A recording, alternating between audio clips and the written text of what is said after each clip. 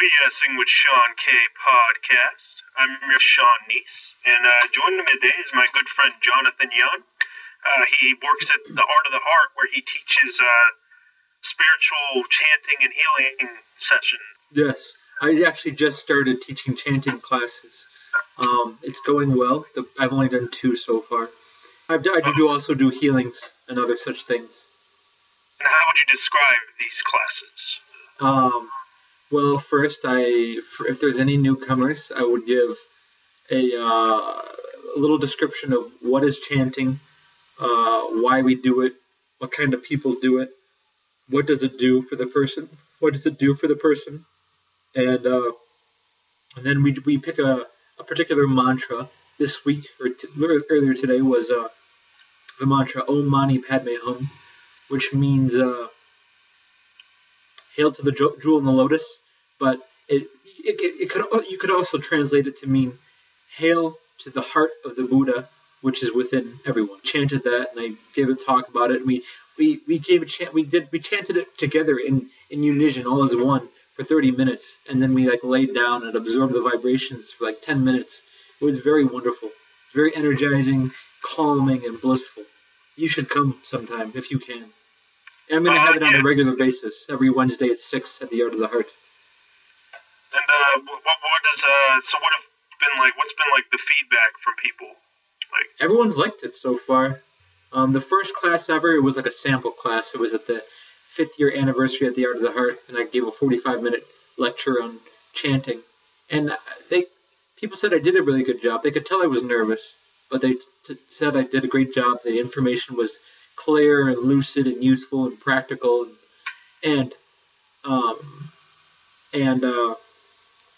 but this time I didn't feel that nervous at all. I felt a little bit nervous, but it was easy. It was simple, and it was cool because some old friends who I didn't expect to show up showed up, and some people I didn't even know showed up, which was pretty cool. And how did you first start teaching these classes? How did you get this? Well, chanting is my passion. I've been chanting basically every day for the last 4 years. Actually, I've been chanting for 5 years, but for the first year it was on and off. And then after mid-2010, it's been basically every single day. I had some periods where I would switch my mantra, but that I would focus on, but I would be chanting every single day in one way or another. And I love it because it's, I'll say what I said in class, every religion uses it. Christianity uses it. They chant the Hail Mary, or Jesus have mercy, Lord Jesus have mercy, or the Our Father. In Islam, they chant Allahu Akbar, or other chants. In Judaism, they have many chants, Baruch, Adonai, Elohim, whatever. I don't know the exact words. Don't yell at me. I'm not Jewish. And but there's also many chants in Buddhism and Hinduism. There's chants in Taoism and Sikhism, and most in the mainstream religions. There's chants in the African religions. There's chanting, and the purpose of it is to experience the divine, to invoke it, to feel its presence all around you and within you. But when I say the divine, I don't mean some entity outside of us, outside of the physical universe, dictating what it wants from us, telling us, oh, I demand this and I demand that, and if you don't give it to me, I will punish you. I don't believe in that at all. I feel that the entire universe is the divine, that the divine is all that exists, that the trees are divine, and the sky, and the moon, and you and me. And when we go within ourselves and really look at who we really are, we'll find a place of infinite peace and calmness and contentedness, just our own being. And when you say those mantras, when you say those in those mantras, you're invoking these healing, sweet vibrations, personifications of the universe, personifications of the divine. Because God is everything that exists. God is not a person, but people want to give God a name. Some Christians call it Christ or Jehovah. Jewish people call it also Jehovah or other names. Muslims Allah, Buddhists Buddha or Buddha nature. Hindus, Krishna, Shiva, Ganesh, whatever. The Taoists, the Tao. There's many names, but even in the Tao Te Ching, and I know you personally like that book a lot, in the first verse it says, the Tao that can be named is not the eternal Tao. And in Hinduism they say, all the truth is one, but the names are many, and the forms are many. So it's like when you're saying that mantra, you're clearing your mind, you're focusing on the mantra, you're allowing your attention to rest gently upon the sound or the vibration of the mantra. And it clears just the energy of the mantra itself. It clears the mind, it energizes you, it centers you, and it will just help you to feel more present, more calm. And you just say it over and over again. It could be any word, any phrase. It doesn't have to be a religious word. It could be the word peace or joy. You just say peace. I was actually going to ask, could this, the divine you talk about, or God, could it also just be happy, another word for happiness or peace? Yes. The word God is a dirty word. A 4-letter word, as someone once said. It's a 4-letter word because it's been redefined by these religions who use it to control the masses through guilt and fear, saying you're separate from the divine, but you can be one with the divine again if you join our organization, or if you believe the right dogmas, or you become a part of the correct church, or if you pay the church money, or you if you pray 5 times a day, or if you follow the teachings of the Buddha. They're saying, but really, the universe, all paths lead to the divine within ourselves. We cannot escape the divine. The divine is not the unattainable, but the unavoidable, because it's our true self. It's who we are. We are the divine. This is what I feel in my bones. This is what I feel in my heart. And I just want to share my truth with everyone I meet. And I don't expect other people to believe what I believe. I want to inspire people to find joy and calmness within themselves. But I would say take what resonates and leave the rest. Don't believe me just because I'm saying it. Follow your inner voice. Follow that intuition that tells you, that guides you to when you know something is right for you. Yeah. So and also the word God can kind of be limited to something supernatural or whatever. While in the the Tao Te Ching, it's more of an approach to life, or even a philosophy than an actual religion. It's a way to because to me I didn't interpret the Tao some kind of being or entity. It's just kind of everything, even if you want to call it part of whatever it is, just everything. It's this energy that is literally everything. It's this energy, and that's what I call God, because it's just one of the words I like, but I also like the word consciousness or life force or being.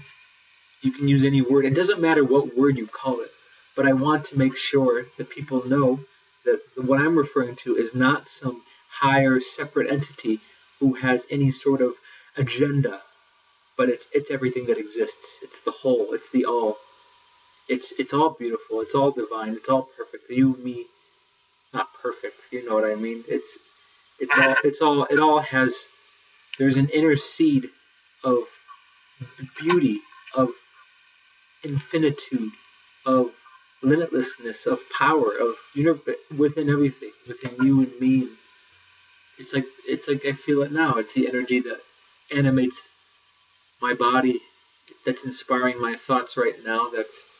It is everything. It's the walls, and it's you stroking your beard, and it's this e-cig, this vaporizer. It's everything, and it doesn't have any requirements of us. If anyone, when people go into religions and they say, "Oh, I pray because it gives me happiness, it gives me peace," well, that's because you're accessing that sacred place within yourself. That is pure happiness. It is pure peace. It's not happening to you because you were granted grace because of your good works, but you're just simply getting out of your head for a second and you're feeling the peace that's already within you. But you're projecting it onto a being outside of you, but it's within you. I just come to these beliefs. How did your beliefs develop over the years? Okay. Um, well, I've been raised in a strong fundamentalist upbringing, and so I'd always been very exposed to some form of spirituality, and I just had, things started. I'd always questioned it growing up, and I wanted to get away, but I didn't know how because it was my lifestyle. All my friends were part of that. All my family, aunts, uncles, cousins, sister, parents were a part of that. It was my lifestyle, like all my, So I had trouble breaking away at one point. It was very difficult. It was like a divorce when I left, and I just left everything. And it was, but I left because I knew in my heart that what they were teaching me was wrong. That I that I will. They were teaching that anyone who doesn't accept their dogmas as true, their beliefs, their doctrines, they're going to hell, even if they're kind, sincere, good, loving people, just because they're not a part of the right belief system or organization. And they would say probably more because they didn't believe the right things. But I knew in my heart that this was not true, that I couldn't believe it. I don't believe it. I can't believe it. I can't believe it. Why would one lifetime of potential sin be worth being tortured forever and ever and ever without stop ever? It doesn't make any sense. How could a loving God who says he loves you unconditionally tell you, you can do whatever you want, but if you don't do what I tell you to do, I'm going to torture you forever? That's not love. That's not freedom. Freedom is the freedom to create your life the way you want it to be, to create yourself the way you want you to be, to attract what you want to have, to do what you want to do, to be what you want to be. And that may nothing be, that could be anything. It could be anything. It could just be a kind deli worker, or it could be a media mogul, or it could be a spiritual teacher, or it could be a railroad worker, anything, or just a family man, a comedian. There's no rules about life. There's no one way to live your life. I will say I believe in karma in the sense that the energy you put out, you get back. I'm not talking about past lives. I'm talking about if you're putting out unselfish, good, loving, friendly, kind vibrations, you're going to get those back. And if you're putting out selfishness and self-centeredness and anger and carelessness in one way or another, you're going to get that back. And the only way, you see, I kind of like that idea. Like you give what you give is what you get. Like you do good things, they come back to you. You do bad to others, it comes back to you. What I don't like is like the whole. I think what you were saying, kind of like how it's interpreted the other way. Like it justifies these people are poor because of their karma. These people are in this situation because they chose. That rigid belief it's a lack of responsibility, because we humans have created everything we have on this planet. We have created collectively the circumstances on this planet. It's not that, people across the world, they were born into bad circumstances, I'm not responsible, it's not my problem. We're all responsible, and that's because we're all one. We're all one global family, and we need to care for all of each other. And we keep getting stuck in these arguments about who's right and who's wrong, whose religion is the one true religion, whose land is this. In my experience, it's the one true religion is the religion that affirms that all religions are the one true religion. And it's my experience that this land that I'm on, it's not anybody's. Yeah, my father bought it, but he doesn't own the earth. He didn't.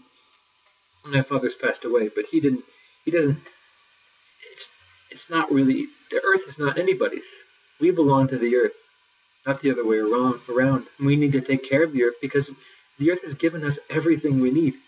And not only, we need to, going back to what you were saying about karma, saying, it's just their karma, they were bad in a past life, so they deserve what they get in this life. That's just a form of apathy. And it's just being irresponsible, saying, I don't have to get involved, it's not my karma. Well, And it's kind of like the same thing, with like fundamentalist Christianity or Judaism or Islam or something like that. Like yeah. that if you do these things wrong, you're going to be punished and burned in hell for eternity. Only like with karma, it's like you do this, you're going to be reincarnated as someone in poverty or as a bug or Yes, it's the same fear-based mentality. Well, I don't believe that spirituality, genuine spirituality, which is really about living in the now, not about getting someplace other than now, getting somewhere better, but having gratitude for what you have right now. There are children born in Africa without any food, without any shelter, and they made some of them live a few years only, not even. And the ones who learn to talk, I've heard. I haven't seen firsthand because I've never been to Africa, but I've heard people say that, they just tell their mother as they're dying, I was just grateful for the time I got to be alive. And then they died. They were just grateful to be alive. They were in the now because they didn't have anything else. Yeah. Well, I guess sometimes when you're forced to deal with less, I mean, it's just kind of like, I don't know. Yes, but going to my point, before, it's like the purpose of spirituality is not to get to some other place in the future by believing the right, like a heavenly realm, by believing the right correct doctrines or doing the right rituals or saying the right prayers in order to but it's to bring heaven down to earth here and now to help to see everyone as if they were a divine being in so you see heaven is like here and now, like a zen, like sort of similar to would like zen or something like that, like a state of mind. Yes, that people get a state of consciousness, and it's just people could just live in oneness with life and with each other. People embodied that state of oneness if that was their natural state, which it really is. They just can't remember. But if they lived in that place, if everyone lived in that place, if everyone, and then treating others like you want to be treated, which is the mandate of every single religion, you wouldn't have to try to make it happen. It would come naturally. And the thing is, we have the resources to make this world a heavenly realm, so to speak.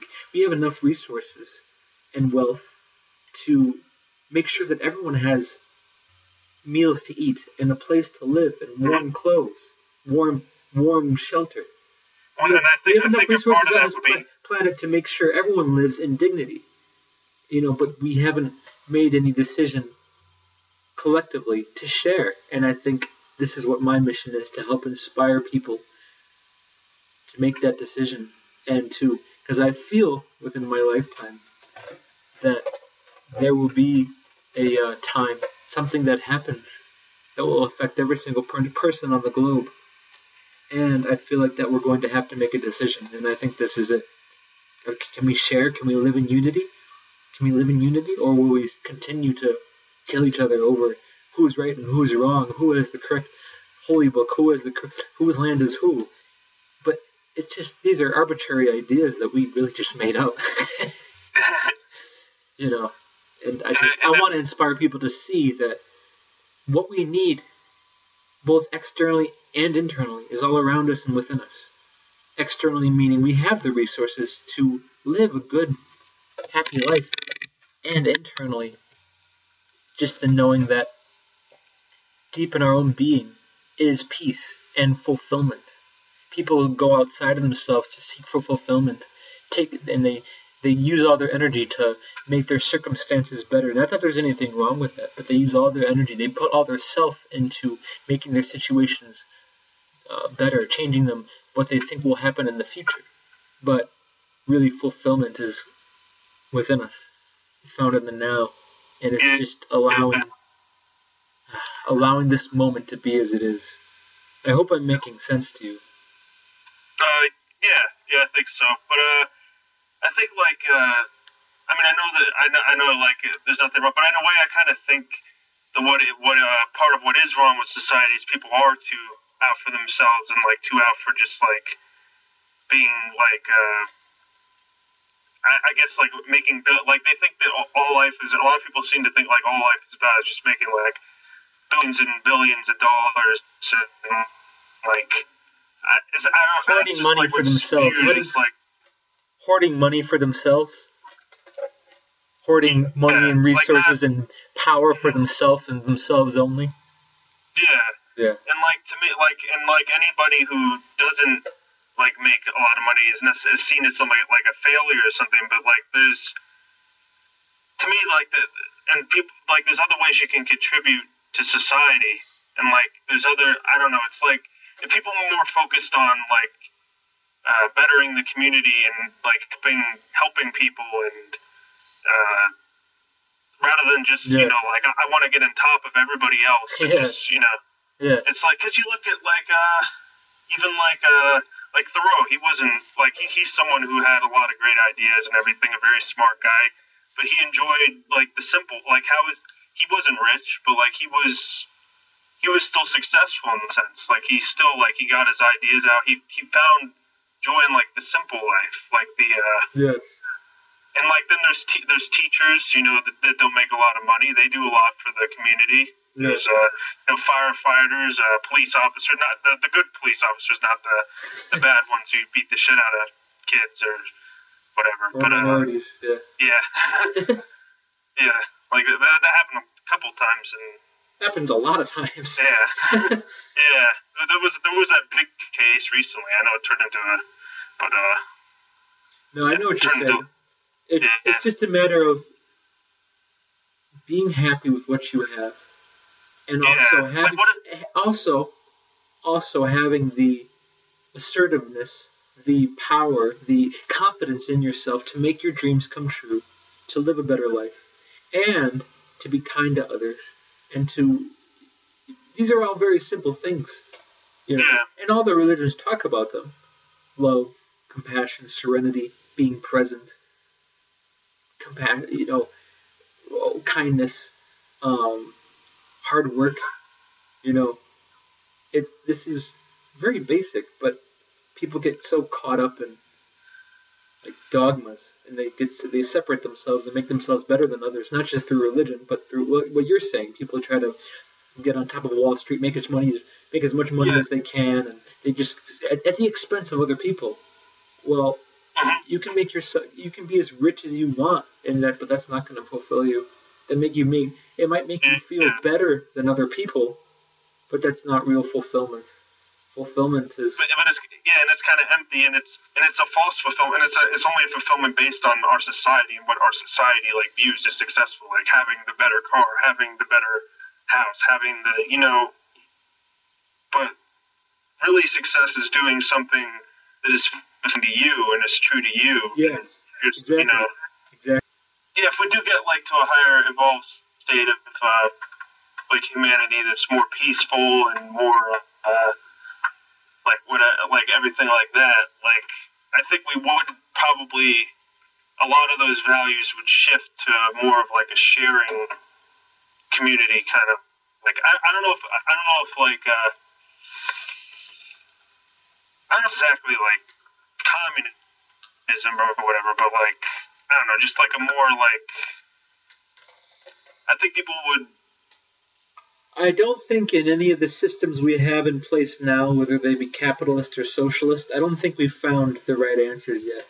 Yeah, well, I'm just saying, like, if we went in that state of mind, we probably would shift towards something like that, like a more sharing community, a more kind of like everybody's basic needs met. Yes, exactly. So then everybody can realize their true selves. Like, see, people seem to have this idea of, like, if people have their basic needs set, then they're not going to aspire to anything. But I think that's kind of the ethic. It's like if you don't have your basic needs met, how are you going to aspire to anything else? You're just going to be, trying to survive or whatever. Yes. Like, I don't know. Yes, I really think we need a shift in our thinking, in our perception. That's like that Maslow's hierarchy of needs. In our perception, we need a shift of perception. Yeah. Because even people who do have all their needs met by the government, but they just sit at home all day and smoke pot all day or drink all day, they live off the government. They often are like that, addicted or not ambitious, because they don't have faith in themselves. People. It's I have had an addictive personality, and people who have addictive personalities who let themselves become addicted to certain things, um, they do so because they feel things more intensely, and they want to block out the feelings. They want to numb themselves because they're more sensitive. And people who are more sensitive often have had, in my experience, this is me speaking about myself, have had high ideals, but they don't have the faith in themselves to actualize those ideals. But if their needs were met, and they did have the freedom to just be, you know, I feel that with this shift that we could have in our lifetime, they would be able to see, oh, I can have what I want. I can be the person I want to be, whatever that is. Yeah, but then sometimes, since there's those people like who just like sit and do nothing when they get money from the government, then they think, oh, that's what all people who do that do, and then that's not even true. Yeah, because some people do that, but then there's people who need it and they do work, but like yes, exactly. Yeah. Like for me, I'm willing to pay the price if there being a few lazy people, abusing the system to have people's, have people that really need those to help them have the same chance. I understand. Get ahead.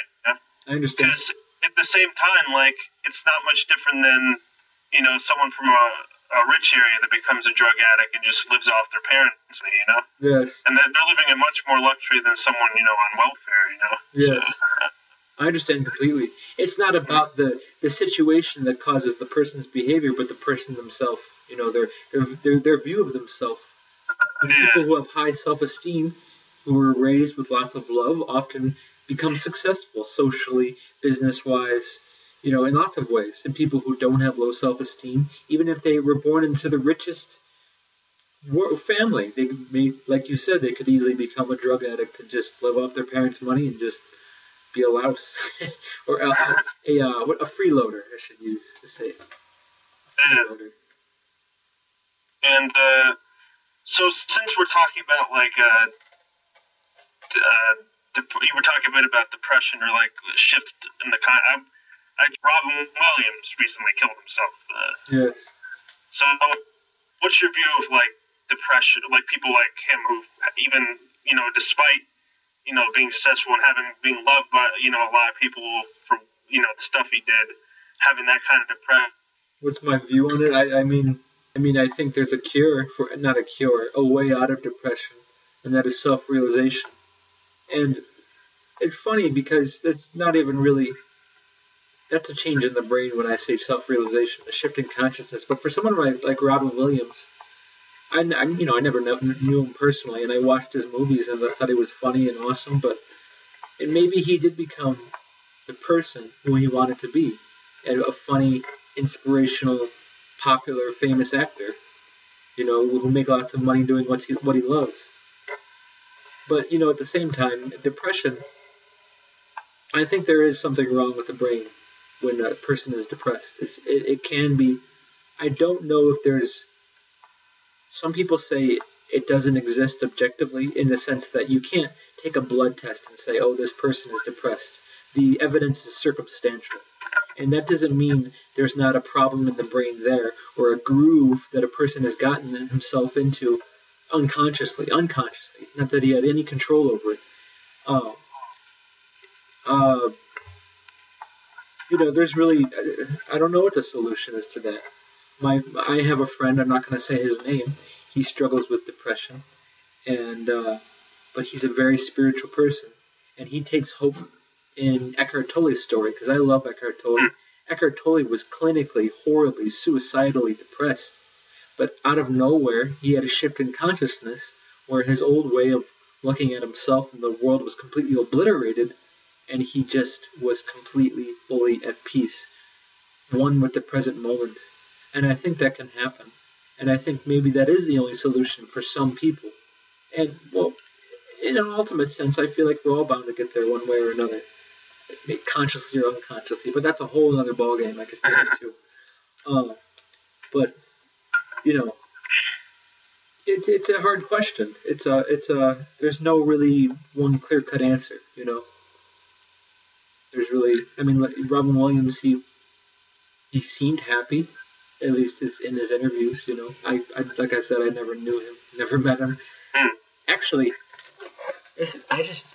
I actually wrote him a letter when I was a kid, and he actually sent me a picture of himself signed with an autograph on it. I think I still have it in my room somewhere. I was a big fan of his work, and it is very sad that he's gone.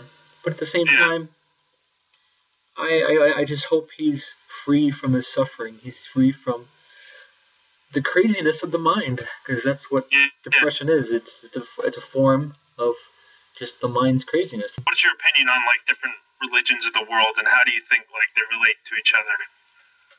I think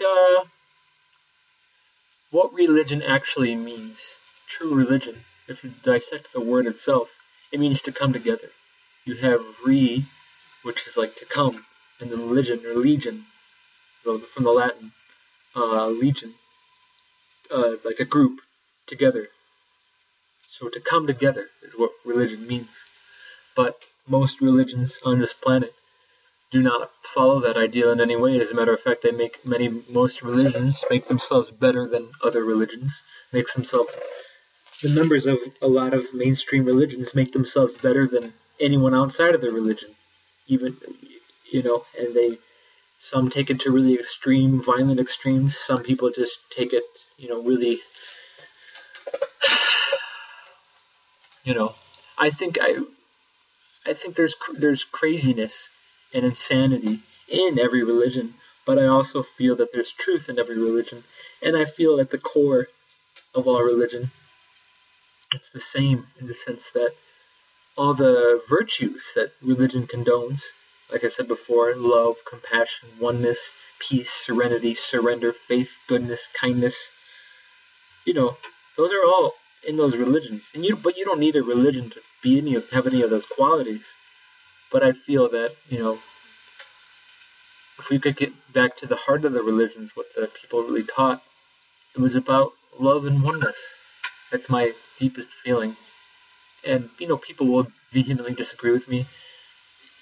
And I don't really care. I don't really care. And I would like to see the emergence of a global spirituality that transcends the dogmas and barriers of religion, where people can just live in oneness and live their lives and be good, kind people and change the world for the better just by living their lives and following their passions. And peace really is available to every single human being. I will say that, because it's real peace, genuine peace is not dependent upon the circumstances of our life, but is our true nature. Our true nature is peace. Our true nature is goodness. Buddha called it the Buddha nature. Christ said the kingdom of God is within us. Krishna says, I am inside of you in the Bhagavad Gita. I am your true self. In other words, the source of all peace, the source of all joy. It's one with who we are. It's our very being. It's our very consciousness. And I really feel that's the essence of all religion, to go back to that consciousness from where we come. And that's just a way of putting it. We don't really come from it. We are it. But it's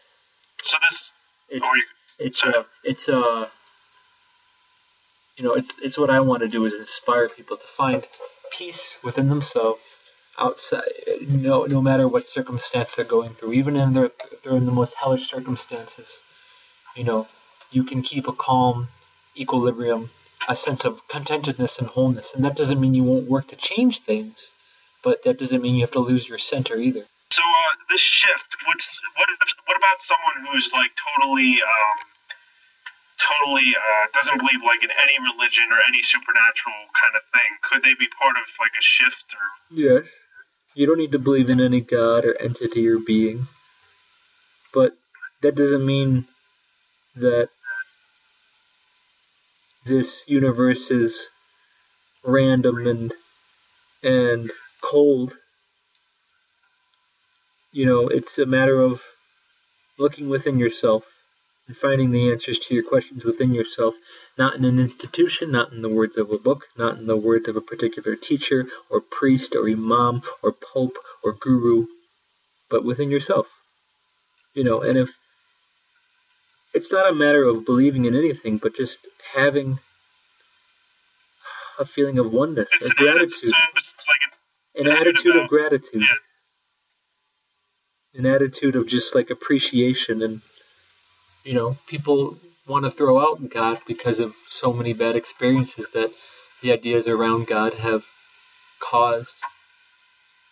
Like they've caused so many problems in this world, and I don't have a problem with anyone who doesn't want to associate with any spirituality or religion. I do want to say that I do feel that I'm not an atheist, but I'm not really a theist in the classic sense either. I'm just alive. I'm just alive, and I can feel it. That's what it is. I can feel my aliveness, my life force, my beingness, and it's wonderful. So you think could someone be like a total believer, like in science, and feel like this peace? I guess, but like yes. There's in the book of New Earth, Eckhart Tolle, when he was young, he went to Cambridge, and he actually ran into, and this was in the 70s, he actually ran into Stephen Hawking. And he's a blatant atheist as far as I know. But he said, he was watching him from afar. All the students at that time, he could still talk a little. He could make croaking noises out of his mouth. He has Lou Gehrig's. And he had his students pour food into his mouth, and a lot of times it would fall out. And like he was so disabled, and that's a really mild word. But he's, but when Eckhart Tolle, he looked into his eyes and he saw that his eyes were clear. Eckhart Tolle says in the book, this is on page 212 of A New Earth, I knew immediately that he, Stephen Hawking, had relinquished resistance. He was living in surrender. A number of years later, when buying a newspaper at a kiosk, I was amazed to see him on the front page of a popular international news magazine, because Stephen Hawking was a professor at Cambridge back when Eckhart Tolle was a student. And then Eckhart Tolle continues, not only was he still alive, but he had then become the world's most famous theoretical physicist. There was a beautiful line in the article that confirmed what I had sensed when I had looked into his eyes many years earlier. This is, he says, commenting upon his life, he said, now with the help of the voice synthesizer, Stephen Hawking says, who could have wished for more? In other words, he's just happy to be alive. And that's really the essence of my message, just finding inner joy and appreciation for what you do have. Stephen Hawking, he is the most limited physical, he's like so limited by his physicalness. He can't move. All he can do is move his finger, and he talks out of an electronic voice box or voice synthesizer. So you said you've often said you're drawn to the Lord Krishna. Yes. What can you say about this connection and how that developed? It was just a very strong attraction. Since I was 8, I remember reading a book on other religions when I was 8 years old. I remember seeing the words Krishna, Krishna in one of the books. And I didn't even see the picture, but I was looking at the name. I remember just feeling this energy like coming into me, like this resonating energy. And I didn't know why it was happening. And then years later in high school, it was actually so strange. I don't think I knew much about Hinduism, but I kept having little visions in my head of this Hindu god, this blue guy with a flute and like orange pants, and he has his shirt off, and he's like young looking, and he's all happy and joyful. I remember having this, in college I had been doing some stupid things. I did some drugs. I remember having this vision of a forest on fire and all these cows running out of the forest, like a herds and herds of cows running out of this burning forest. And over the tops of the trees, there was this blue spirit hovering over it, or flying over the trees with the running herds of cows out of the burning forest. And I didn't even know about Krishna, really. I didn't even know anything about him except I saw his face. But it's funny because one of the stories is that he set a forest on fire to defeat this evil demon, I think, and he rushed all the cows out, and he was blue. So my vision corresponded exactly with the story. And I want to say that I was even I wanted to try chanting, and at that time, and but this was a couple years later, and I remember feeling very attracted to the god Krishna, and I found a website with a list of mantras, and I picked one that had to do with Krishna, and I started saying it. After a while, I stopped because I was confused, and then I went to another website with a random mantra generator. You click an icon on the page, and it will give you a random mantra out of a list of several hundred, I believe, and it gave me the same one I had been saying before. And then I went to see Amma, and you've seen Amma, and you know how it is. You get the opportunity to receive a mantra. Well, she gave me the same one I got from the two different websites at different times. It was like crazy coincidence, and it was just very. And I find him very sublimely adorable, and I don't mean in a cute sexual or romantic way. I mean like I adore him. He's very like.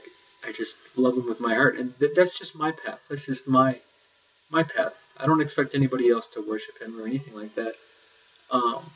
People do worship him. Some people make whole religions about him. Look at the Hare Krishna religion; it's all focused on that Hindu god. They see him as God, but that's not what I believe. But I find him very. I just love his energy so much, and I don't even know why. I don't have a reason. I don't have a logical reason as to why I love him so much. Like, it's just like this feeling of deep attraction. And the more I learn about him, I can come up with reasons to say why. But I don't really need those. It's just like a relationship, like a love relationship. You just fall in love with someone, and you can't explain the feelings. You can only feel the feelings. And what do you think happens to you when you die? That's a big question. I like the theory of rebirth, not in the classic Hindu way, where it says, if you're good, you become a king. If you're bad, you become a bug or a jackal or something. I don't necessarily believe in that, but I do think that when we die, our spirits can either go to other dimensions, or we can come back as another form, but we choose. We choose what form we come back as, what we want to be, what do we want to experience, what do we want to learn, in order for our soul to grow and become, and to grow more into its own divine nature, and to realizing it more. What circumstance do I feel as a soul would be best for me in order to learn those lessons so I can become enlightened? And at the same time, I feel that in one way, everyone's belief is valid, that what you believe about the afterlife most likely is going to happen to you. But that doesn't mean it's absolutely and objectively true for everyone else. Because I think we live in a universe of infinite possibilities, and even infinite dimensions. And to be honest, I'm not really concerned with the afterlife all that much. I'm really not concerned with it. I do have a feeling that when I die, I'll lose all individuality and become one with everything. But that's my belief, that's my feeling. And I like that idea. But at the same time, like I said, I'm not really concerned, because reality is here and now. Reality, heaven, the divine is here and now. It's all within us, around us. It's everything. And you can experience it and feel it when you're in the now. And it's not like there's you and then there's the experience of it. It's like you are being it. That's the experience. You being divine. You being life. You being this universal energy, but consciously. And so you've often talked about being an indigo child. What does that mean? In what ways do you feel you are one? Indigo children are often labeled as having ADD. They are often they sense a deep sense of wrongness with the world, a deep sense of insanity, like Like they're seeing things that they're feeling that no one else is, not many other people are seeing, that the world is insane, and that the way we run things through all these different systems, educational, religious, political, economic, medicinal, medical, etc., they're failing. And more people are waking up to that. But indigos are people who are born with that knowing and who have come with a mission to bring that change, to make the people aware of those realities, those failing realities, those failing systems that we've been dependent on for so long. And we're not better than anyone. There are people born with artistic abilities. There are people born with musical abilities. There are people born with indigos are people born with spiritual predispositions. Like many people are born with all types of predispositions, and that doesn't make them better or more evolved or anything. It just, this is what they're attracted to. This is what they're passionate about. This is what they're really into. You can see that I'm really passionate about my spirituality, and I'm only 26. And, I actually don't fit in with most of my peers. They're all concerned about the latest movie or the latest fashion trend or the latest, Kim Kardashian, or I don't know. There's some deep ones. There are many deep ones, but I'd say the majority of people my age, meaning over 50% of people my age, they're not really interested in the things I have to say, and that's okay. More and more are becoming interested. More and more are waking up and opening up more than any other time before in history. But it's not even just people my age. It's people, old people, middle-aged people. People are in their own world. People are lost in the dream of this world. And that's, there's no condemnation here. There's no superiority in me. I'm not trying to make myself superior is what I'm saying. I'm not trying to make myself better. I don't feel that I am better. But I do want to help people to see that there is a higher way to do things, a clearer way, a calmer way, a simpler way. And that's just by finding your true identity within yourself and seeing that it is one with life and one with this present moment. And these are just words. If you've never experienced what it is I'm talking about, you may not understand. It's just a matter of the heart, honoring your own truth. But many people believe what their societies have told them. They believe what their priests, their politicians, their parents, their teachers have told them. This is the way things are. This is the way you need to do things. No, you can do that. You can create your own reality if you wish. You can create your own person. You can create your own circumstances. You can. And it doesn't have to be anything dramatic. It could just be like helping people, like you were saying. Or it could be something dramatic. It's what resonates. And so what's your opinion on religions like Levian Satanism or the Wiccan religion that are often looked down? Well, Wicca and Levian Satanism are completely different. I feel that it is ignorant to equate them, and I feel any Wiccan, if you talk to any Wiccan, they'll be very offended if you say, "Oh, you're a Satanist." That's just blatantly ignorant. That's what the Christian West wants you to think, because Wicca is one of the religions expressly forbidden in the Bible, but the Bible also forbids any other. It doesn't tolerate any other belief other than the belief it is spouting. In not the Bible, but the people who say they believe in the Bible, and it's Levian Satanism itself. I can appreciate the idea that you are your own God. At the same time, I do feel it's promoting selfishness and anger and revenge. And these things, I'm not saying they're evil in and of themselves.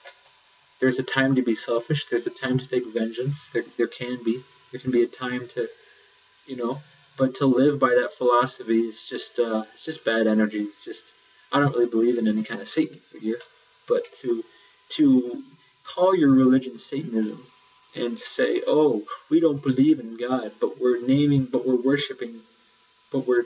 religion after the arch enemy of something we believe doesn't exist." So, and in one way, they're affirming the mythology that they say they're against, just by even though You know what I mean? even though the LaVeyan say they don't believe in God or Satan. Yeah, but then why do they call it Satanism? It's stupid. The word Satan means adversary. I think it's only like adversary of theistic God. Satanists actually worship Satan, right? And those people are clinically insane, I believe. The real, genuine ones who believe they're worshiping the fallen angel Lucifer, who was once an angel who became Satan. That you have to be clinically insane. You have to be clinically imbalanced. Why would you say, I believe in this Satan figure who is the arch enemy. I worship this being who is the arch enemy of something I don't believe in. It's illogical. It is my belief that you have to be clinically imbalanced to literally worship that idea. That you know what I mean. Yeah. Satan. I don't believe in any one source of evil. I don't believe that there's some exterior being external for the negative circumstances of our life. I think we're creating our circumstances through our collective consciousness. And there are some things that are out of control, like storms and weather and natural disasters.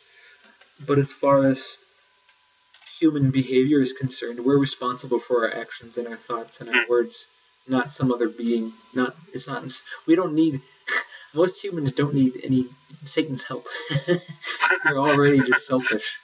They don't need, you know what I mean? Yeah. And I would say what were you gonna say? I would say there's nothing intrinsically wrong with being self-centered, in the sense that you are at the center of your experience. It is you who is looking out of your eyes. It is you who are in your shoes. You are at the center of all your experience. Your own self is the center of every thought. You are the center of every thought, every perception, every feeling. There's nothing wrong with that. That's the way nature is. But when you the problem comes in when you define your sense of self, when you define yourself in such a limited fashion. I am just this body. I am just my history. I just identify with the people I know personally, my family. Well, you can live in a state of oneness where you see everything as yourself. And if you lived that way, you would treat everyone you meet with kindness and love naturally because they're yourself. And what's your opinion on things like animal rights or like veganism or vegetarianism? Do you think if there was a shift in consciousness, people would eventually move towards a society where we no longer harm animals in any way? It's possible. I have an opinion on that. I want to say, other animals eat other animals, and I am an animal. Why shouldn't I eat other animals? I'm not intrinsically against killing animals for food, but the way we treat them before we kill them and as we're killing them in our societies is absolutely horrible, and I'd say wrong. We torture them. It's just wrong the way we treat them. And I still have yet to make a decision what I'm going to do with that knowledge. I still eat meat, and I don't know. I guess I'm not sure about that. I don't, because other animals eat other animals, and coming from a spiritual perspective, the life inside the animal, anything that lives, doesn't really die. It just changes form, and so you're not really killing anything if you're coming at it from a spiritual perspective.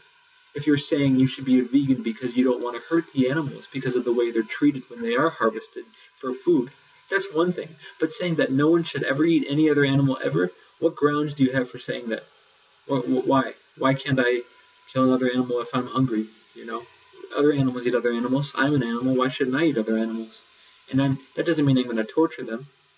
I don't know. It's a touchy subject, and I am still learning about what I believe. So I don't have all the answers. All right, I got like two more. Okay, so, cool. what about extraterrestrials? Do you have an opinion on that, or? I think they exist. I'm pretty sure they exist. I've seen Krishna with my eyes in my bedroom. What would you call him?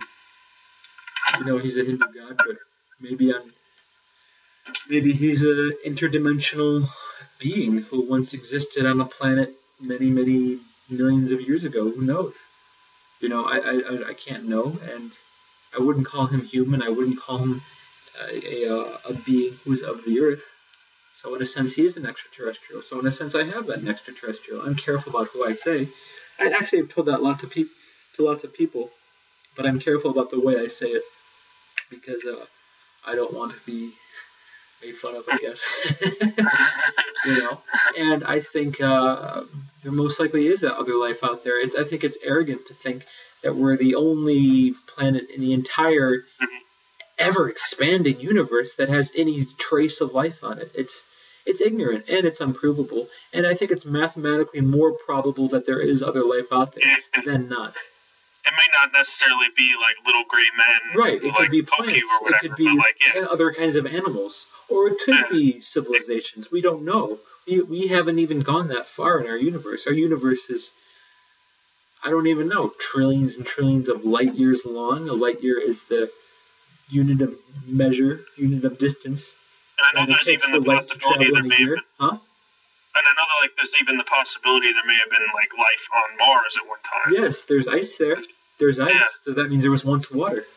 So yes. And final thoughts or things you'd like to say?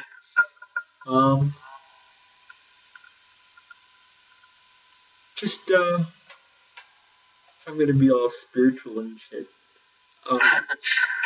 Just rely on your gut. Rely on your gut feelings about things. Honor the resonance of your own heart. Follow your passions. Follow your heart. Be kind to others. Be good to others. Be aware of the way you treat people and look at people and talk to people. And be aware of the way you talk about yourself internally in your head and the way you treat yourself. Because you deserve, all of us deserve love and compassion. And that's really about it. And Sean, I really appreciate this. This was a lot of fun. And I like your style. You ask penetrating questions, and you really try to absorb the other person's energy. Energy, and to agree on something, just anything, just the whole world, just something, because it seems that no one really agrees with anyone, and no one's even willing to listen to anyone or try to understand where the other person's coming from. But you're one of those people who are, and you're doing it through the media. You're broadcasting these ideas, broadcasting this style, and it's healthy, and it's what the world needs. Good job.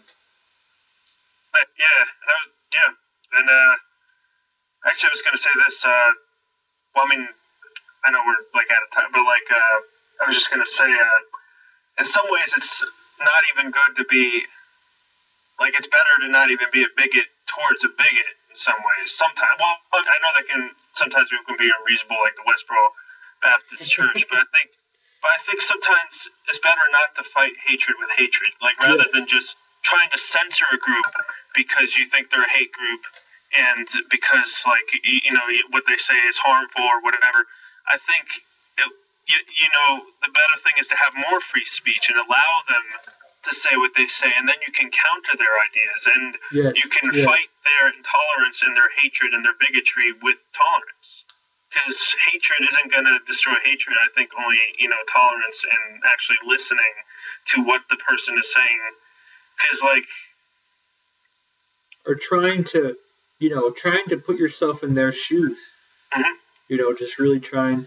And then if the other party feels that you are putting yourself in their shoes, they're more apt to listen and to agree to some sort of compromise. And they are also more likely to do it to you, put themselves in their shoes. But we have to make the first step. Whoever we are, we have to make the first step. All of us. All right, and that does it for this episode of the BSing with Sean K podcast. I should have some more episodes coming soon, and yeah. Cool. Stay tuned. Bye. Bye.